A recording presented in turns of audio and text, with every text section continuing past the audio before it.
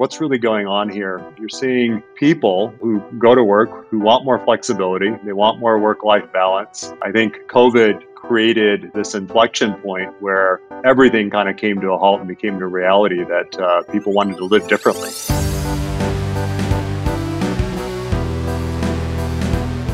Hi, and welcome to GeekWire. I'm GeekWire co-founder Todd Bishop. And I'm GeekWire co-founder John Cook. We're coming to you from Seattle, where we get to report each day on what's happening around us in tech, science, and innovation. What happens here matters everywhere, and every week on this show, we talk about some of the biggest and most interesting stories in the news. This week, the future of remote work, the Great Resignation, and experience management technology, where it's headed and what it does. Our guest is Zig Serafin. He is the CEO of Qualtrics, the experience management technology company that's co-headquartered in Seattle and Provo, Utah. Zig, it's great to have you on the show. Todd and John, it's a pleasure to be with you. I've followed your show for years, and it's just a delight to be with you guys.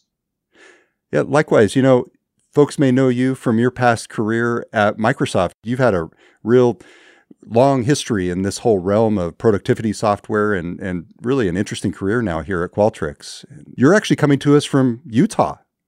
I am right now. I'm actually sitting in a fun office here. This is our Provo dual headquarter location, and cruised down to this building this morning from Park City while we've got a nice coat of snow coming down. So it's a nice time. But I do spend time between our operation here as well as in Seattle, where we've got a beautiful setup there with the Qualtrics Tower right downtown Seattle, and it keeps me rooted in where I spent 17 years as well when I'm there. Qualtrics has had a really interesting year. You've not only spun out from SAP, but you've gone public in that process, and you've made a bunch of acquisitions. And I want to talk about that later on in the show. But through what Qualtrics does, which is in part, but as I know you'll explain, not in whole, survey technology, you have a real sense, a real finger on the pulse of what's happening in workplaces around the country and around the world. And some of the research that you and your team have been doing gives us an insight into what workers are thinking about where they're going to be working, not only which companies, but the kinds of settings. Zig, we've heard a lot about this Great Resignation, this whole notion that folks are using this moment in time to look for new opportunities or no opportunities to quit their jobs. What kinds of things are you seeing in that realm from the research that Qualtrics has been doing? Yeah, and to your point, we do get a very unique lens across many different industries. We have over 13,500 customers around the world today, and one of the, frankly, delights of working at Qualtrics and focusing on the experience management industry and building a technology system is actually being able to work with our customers to tune into what's on people's minds. What are the issues that people are grappling with? What are the decisions that people are making? You called out some of the insights there, but you double click and you say, what's really going on here? You're seeing people who go to work who want more flexibility. They want more work-life balance. I think COVID created this inflection point where everything kind of came to a halt and became a reality that people wanted to live differently. People want better work-life balance. People want the ability to tune in and work in different environments. People want to be able to spend their time in a much more flexible way. And, look, if you look at the way that technology's evolved over the last 15, 20 years, and especially the last 10 years, we've made it more possible to connect and interact in pretty much any place. I, had the opportunity to work along with some great colleagues at Microsoft on helping to effectuate some of that with platforms like what used to be called Microsoft Lync, and now it's Microsoft Teams. The fact that, people can be in different locations, different places provides a lot more choice. And I think amongst all of that too is a lot of changes have come about, especially in the last 18 months. And, the more you see change taking place, the more it is important to understand the expected experiences, or frankly, what the new experience might be for people. So Zig, what are the key issues that leaders are really grappling with as it relates to their talent, whether it's them being more mobile or just keeping them, the Great Resignation? When you were surveying folks or hearing from other CEOs, other leaders, what are the big issues that come up that you're hearing? Yeah, I mean, look, when people talk about the Great Resignation, if you look at the data behind that, about half of employees across the country are thinking about getting a different job. I think there's a statistic that we had that just a couple of months ago that about 4 million people switched jobs and quit their jobs effectively, right? So it's not about unemployment rate as much as it is about what people are going to leave you and going to go choose to work somewhere else. And if you double click and you see why are people leaving and why are employees leaving, some of the factors that come to the surface are people want more career growth opportunities. They want to be cared for more. They want to be able to feel like they have a voice on where they want to spend their time and how they engage with the organization they're part of. They want to feel like they are fulfilled in what they do more than ever. It's even more important than compensation. If you look at people's workloads, there's sort of people saying, look, my workloads have been too heavy to even be able to take a sick day. And then, the lines, that have been blurred between work and life are continuing to be blurred. You've got work stress that's been invading personal time for many people. And so those are important factors across different types, different kinds of people. But if you say, for example, double click even on that data and you say, okay, how about female employees or female middle managers? One of the statistics that we've seen is they're about 3 times more likely to quit than in the previous year, which is actually, I think, a signal to how leaders are being expected to engage with different people and understand the circumstances they have in life and the responsibilities. I think it's sort of raised the attention as to the impact that the pandemic has had on women in the workplace. The other factor that's important too is just like consumers can switch brands and, be able to move from one organization or company or organization that they're doing business with, employees, it's actually easier than ever to switch, from one job and go on another. You don't have to move necessarily. You just, end up logging into a different ID. And so there's a lot of other factors that now start to become more important, like culture, like the value system of the group that you work for, the experience that you're going to get, both from a career perspective as well as the digital tools that you might be interacting with, the customer types that you might get to work with, the product problems you might get to work on. So I think what's come to the reality for people is who you attract to work with you and be a part of what you're trying to accomplish is becoming far more mission focused, and truly understanding what drives people behaviors and desire to be able to opt in to want to become a part of an organization and stay with that organization is introducing a whole new set of variables. Some of the stats that we're referencing here and that you're talking about, Zig, are from the 3rd Annual Employee Experience Trends Report for 2022, which was put out by Qualtrics in November. And one of the takeaways that really struck me blended both the Great Resignation and this shift toward hybrid and remote work. And that was that 35% of workers in that survey said that they're more likely to search for a new job if they're required to return to the office full time. So you can see where this experience that we've all been through over the past 18 months, 2 years now, really, has added a whole new expectation to the workforce and changed the way a lot of people look at benefits and the way that they want to work. And they see remote work and hybrid work as a benefit that they want. And if they don't get it, they're going to go someplace else for some of these folks. That's right. What kind of changes is that then driving in organizations? Because to your point, I know that experience management isn't just understanding the trends, it's responding to them and making sure that you're sort of closing the loop in that way. Are you seeing organizations being pushed by their employees to allow for hybrid work more than they might otherwise?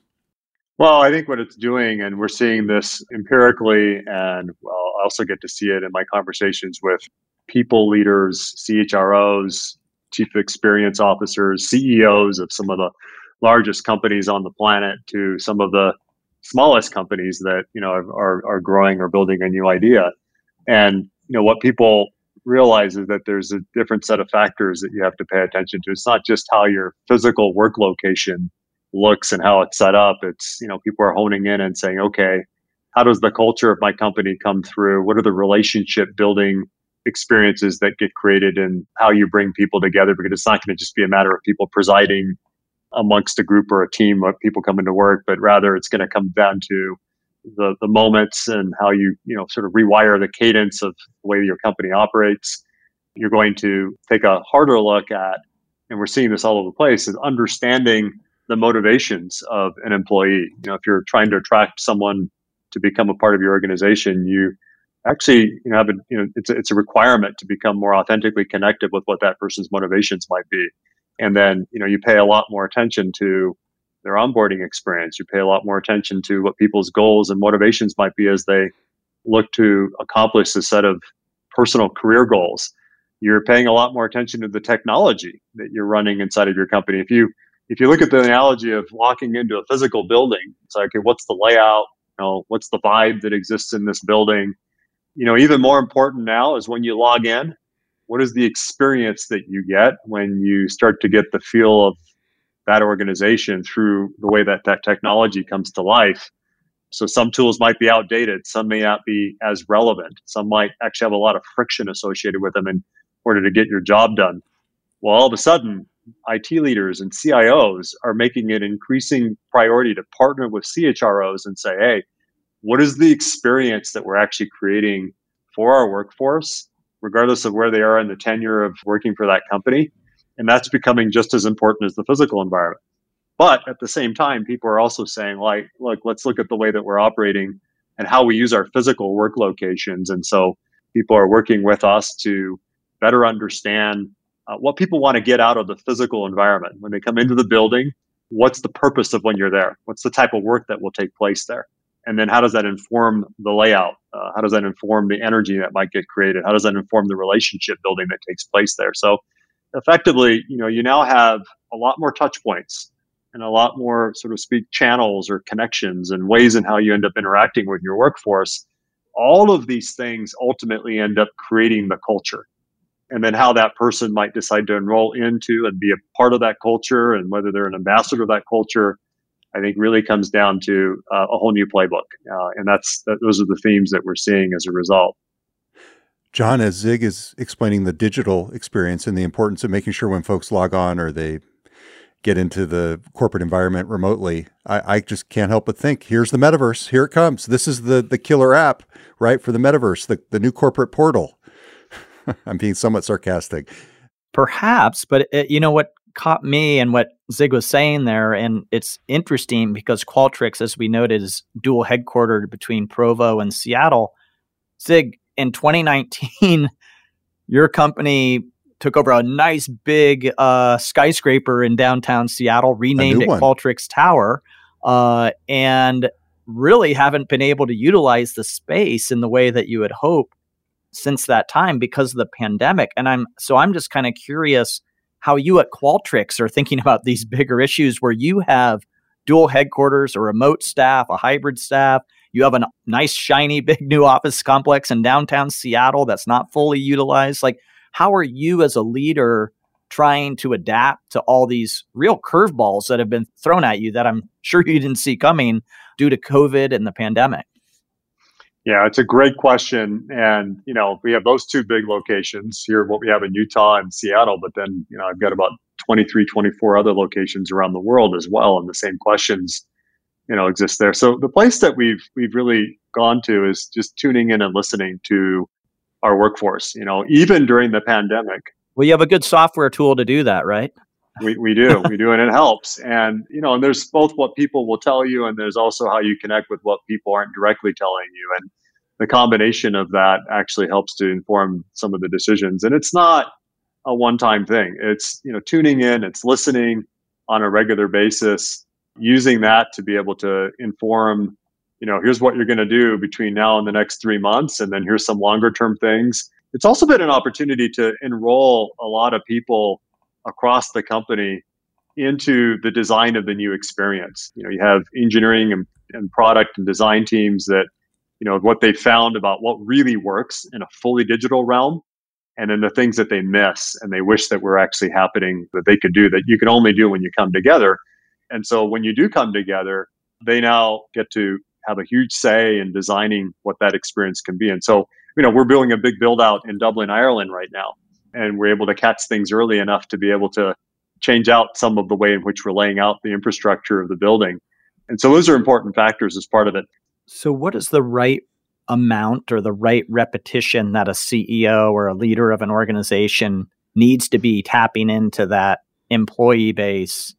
And I know different contexts, maybe you do it more obviously during times of crisis, but as a general rule, I'm curious for leaders out there that are thinking about how often they want to mine the knowledge base and get the feedback from their employees. Like, what do you see as too much or too little, or what's right? There's an art and a science behind this. And frankly, it's been something that practitioners, think of them as people with IO psychology degrees, have been working on for many, many decades. What's new and what's changing is the art of the possible, how you tune into the needs and interests of your employees with the right cadence, knowing that every human being is a little different.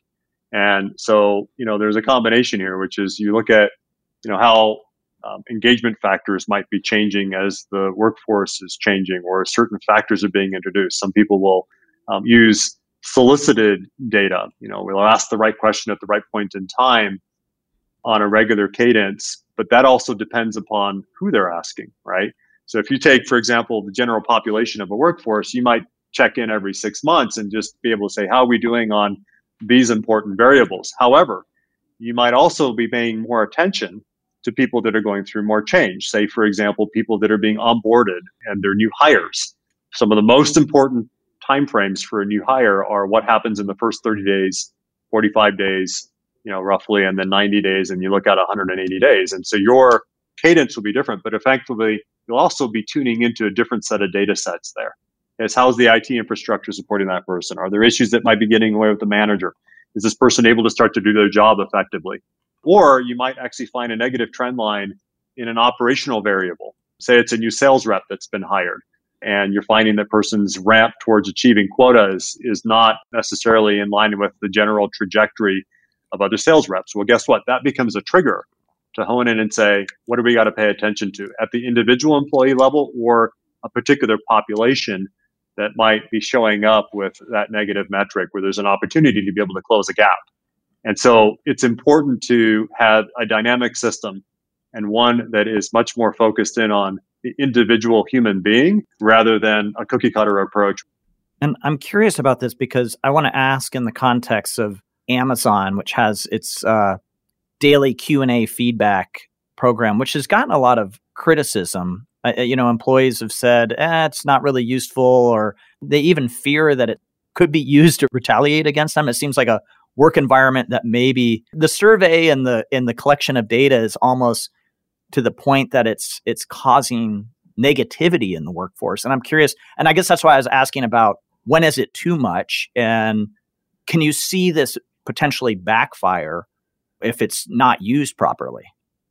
Yeah, it's really important to pay attention to this point about how you engage with people and how it's done in trust. This is a really important point. And this idea that I, as an employee of XYZ company, want you to know in trust that here's the things that are driving my motivations. Here's the things you got to fix that are disengaging me.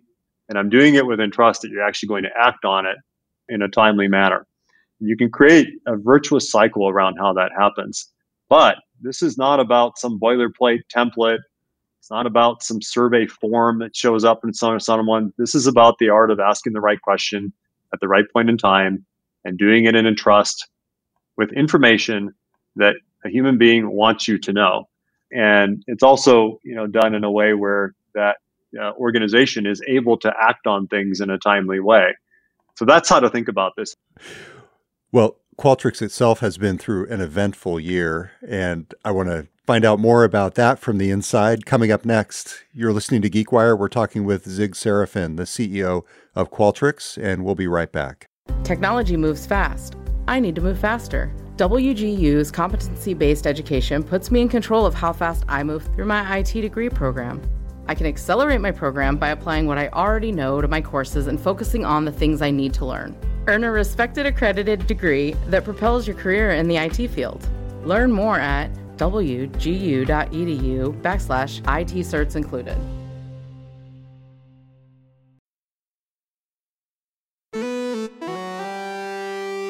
Welcome back. It's Todd Bishop with John Cook. Our guest this week is Zig Serafin. He is the CEO of Qualtrics, the experience management technology company with co-headquarters in Seattle and Provo, Utah.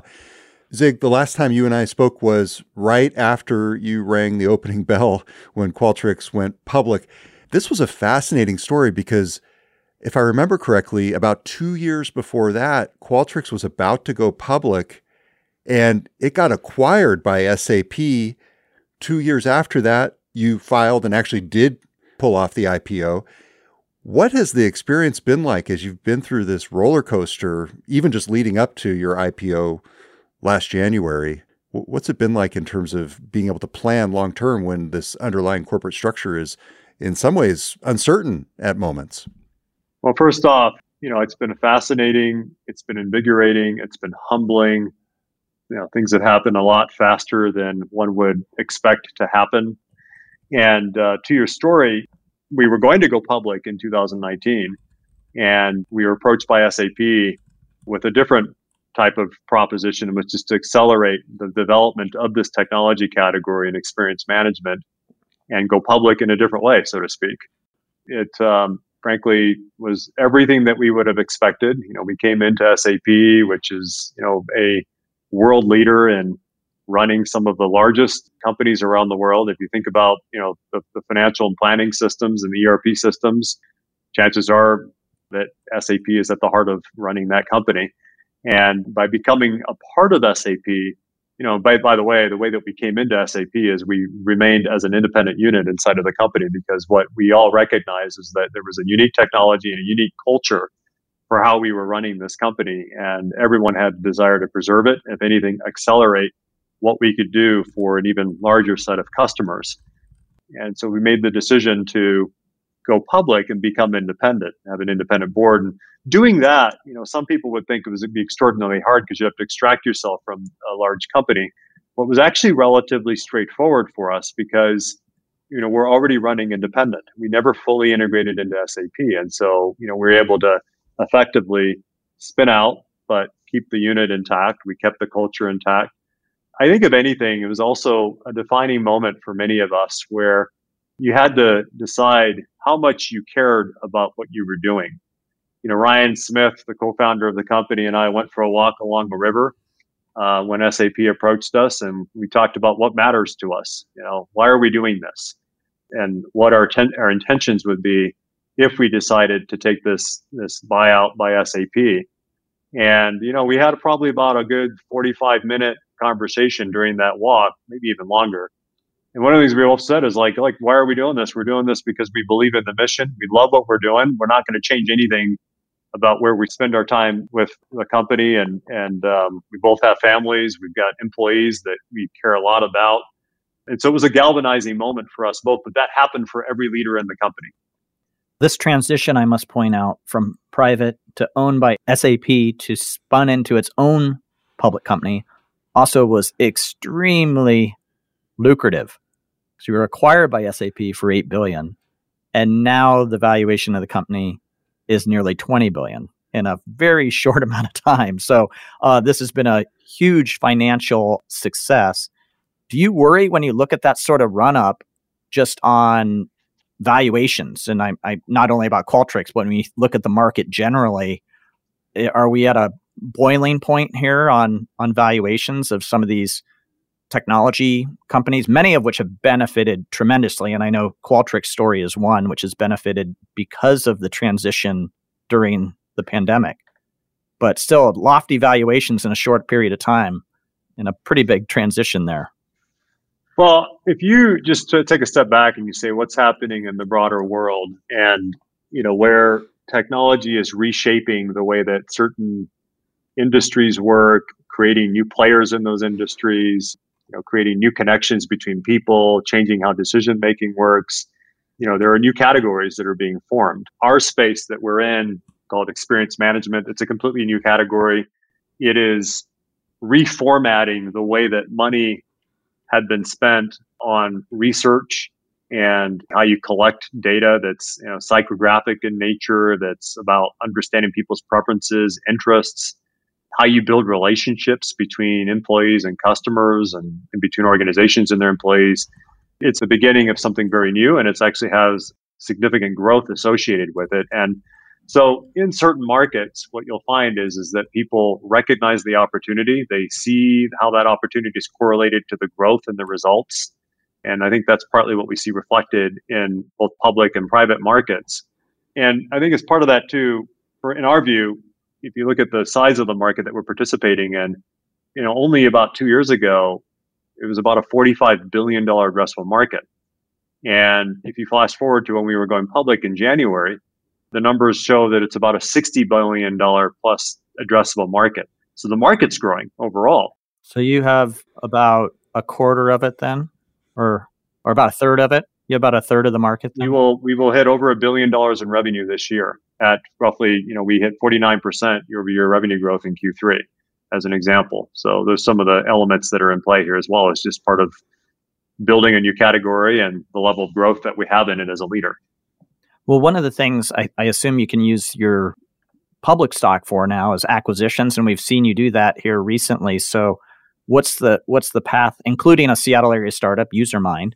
What's the path forward on the acquisition front? Is that how you see additional growth in the business? Yeah, I think when you go public, you do get you have the ability to use some of your cash and some of your stock for making investment decisions, some of which are inorganic moves, i.e., acquisitions. I will say that like some people might look at an opportunity when they're public and they'll just start buying up stuff all over the place, and that doesn't usually lead to a long-term enduring company that people would look to want to go do business with over the long run, because you end up with a bunch of things that have been with duct tape and chewing gum wired together with a marketing shtick all over the top of it, and it's not that interesting.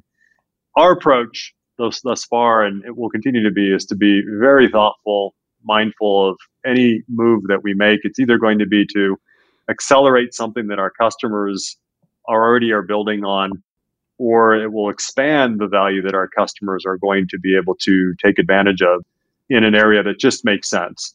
So Clarabridge is a really good example of that. We acquired the world's leader in what's called conversational omni-channel analytics. The simple form of that is these guys do a really good job of tapping into the signal of what people are telling you without having to ask anything. And they've been working at it for over 8 years. They built over 150 different data models across different industries, and they can tap into the emotion, the friction points, understanding people's preferences, interests, and at a very large scale complement the information that we're able to enable our customers to use in order to make some of the most important decisions about how to best serve their customers. Things like, hey, do I have the right product mix in the marketplace? What do I got to fix that's broken, that continually is showing up in why people are calling my call center? And that might be getting ahead of an issue that helps to remove a broken experience for many other customers that have not yet encountered something. It's highly time-sensitive decisions. You mentioned Usermind, a brilliant group of employees led by Michelle Feaster just down the street from us in Seattle that accelerates what we're doing around journey orchestration, which is this idea where as you start to understand your customer better based upon a customer of one or a segment of customers, how do you do a better job of orchestrating what you're putting in front of them in the context of a digital commerce journey, or in the context of how they might engage with you when they walk into the store, and how do you better serve up the employee to serve that customer? And so it's one thing to say, hey, I think I know who my customers are based upon here's their persona and here's the segment they're in. It's another to be able to create action at a very personalized level, down to the level of the next time that you end up engaging with that brand, they're delighting you in the moment. And so that's some of the things that the Usermind team has been working on. It's highly complementary to the architecture of our platform, and it actually accelerates some of the things that our customers were looking for. Zig, you also have a really interesting perspective on some of the core geographies that are of interest to us, including Seattle. So I want to talk about that. You're listening to GeekWire, and we will be right back. This GeekWire podcast is sponsored in part by Yale University Press. Are you concerned about the rise of AI and how it will impact our society? Every day, artificial intelligence presents us with urgent ethical challenges. How do we harness this extraordinary technology to empower rather than oppress?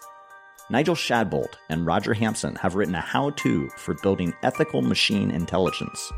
Their new book, As If Human: Ethics in Artificial Intelligence, is now available wherever books are sold.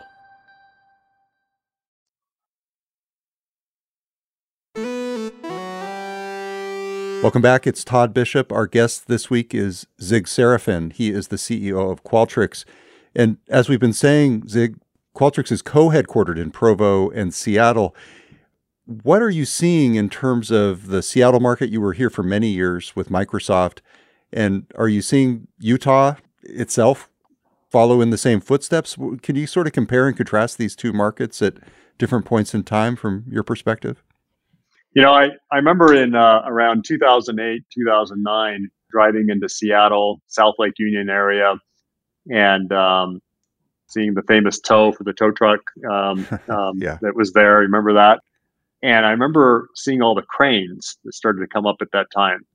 And you knew that was the beginning of something very different that was underway. And, you know, if you flash forward to what things are like today in 2021, it's unrecognizable, right? Relative to what that area was then.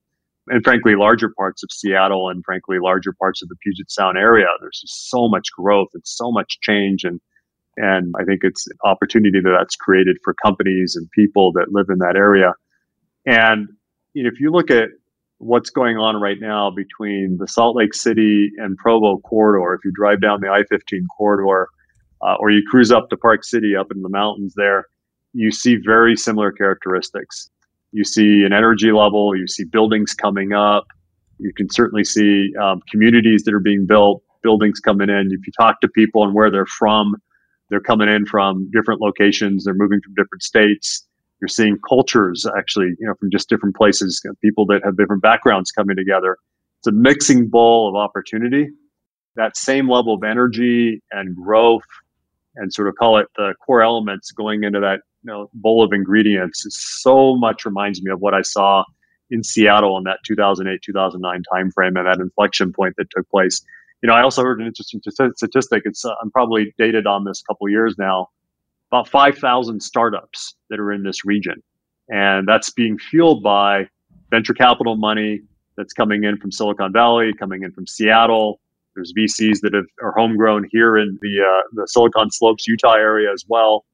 So there's many factors here that's just been fun to see, and it just reminds me so much. What's also interesting is that flight corridor between Salt Lake City and Seattle is very similar to the distance between San Jose and Seattle. And so but when you come into this zone, you get to be a part of a pretty cool lifestyle as well because of just the mountains, the rivers, the outdoor activity out here, the snow in the winter, the arts experience, and you've got the Sundance Film Festival that happens in January.